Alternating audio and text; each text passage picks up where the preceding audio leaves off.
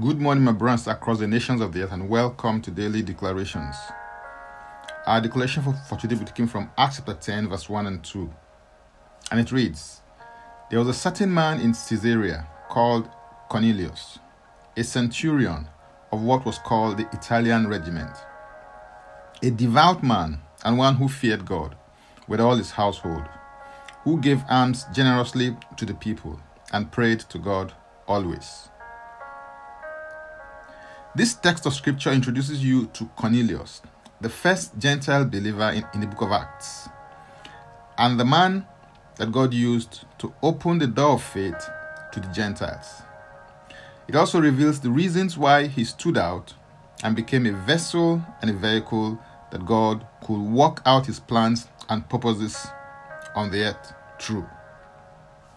The promise and instruction that Jesus gave to his followers in Acts 1:8 was, But you shall receive power when the Holy Spirit has come upon you, and shall be witnesses to me in Jerusalem and in all Judea and Samaria and to the ends of the earth.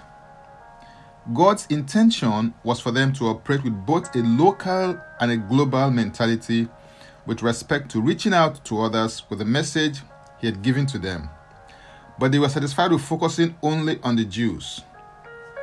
Persecution was allowed, and here God bypassed them to reach out to Cornelius.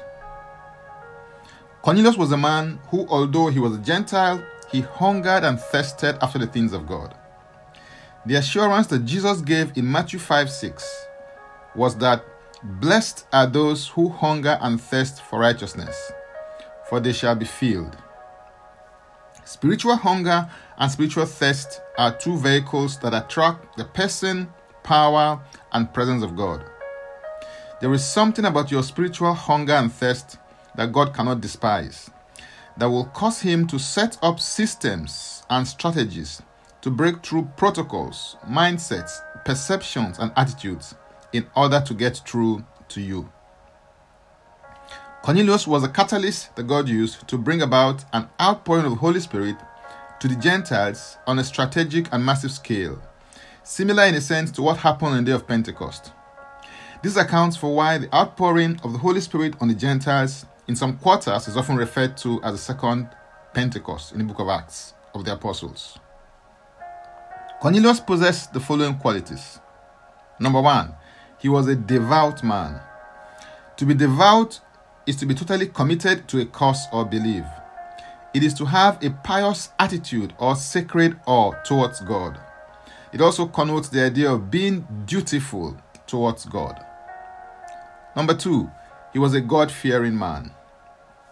Proverbs 1:7 declares that the fear of the Lord is the beginning of knowledge, but fools despise wisdom and instruction. It is also the beginning of wisdom. Number 3, he was a generous man. In Acts 10:35, it is recorded that Jesus taught that it is more blessed to give than to receive.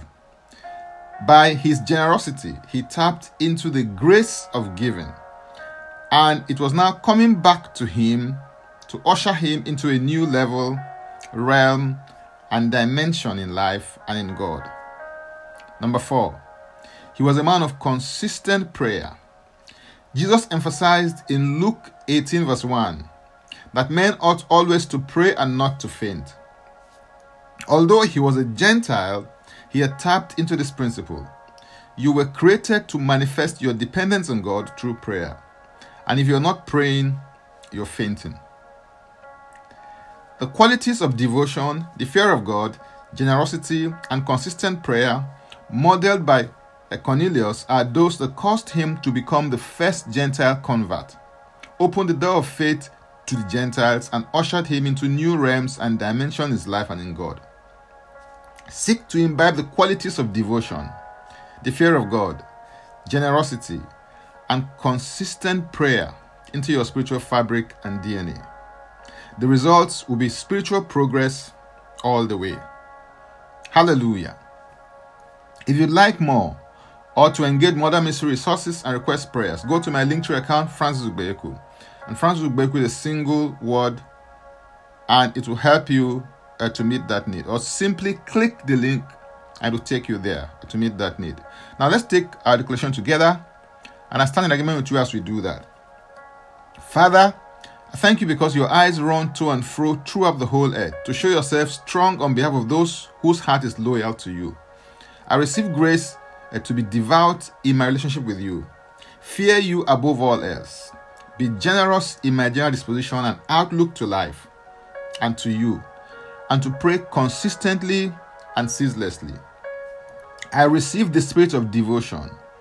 I receive the spirit of the fear of the Lord. I receive the spirit of generosity. I receive the spirit of prayer.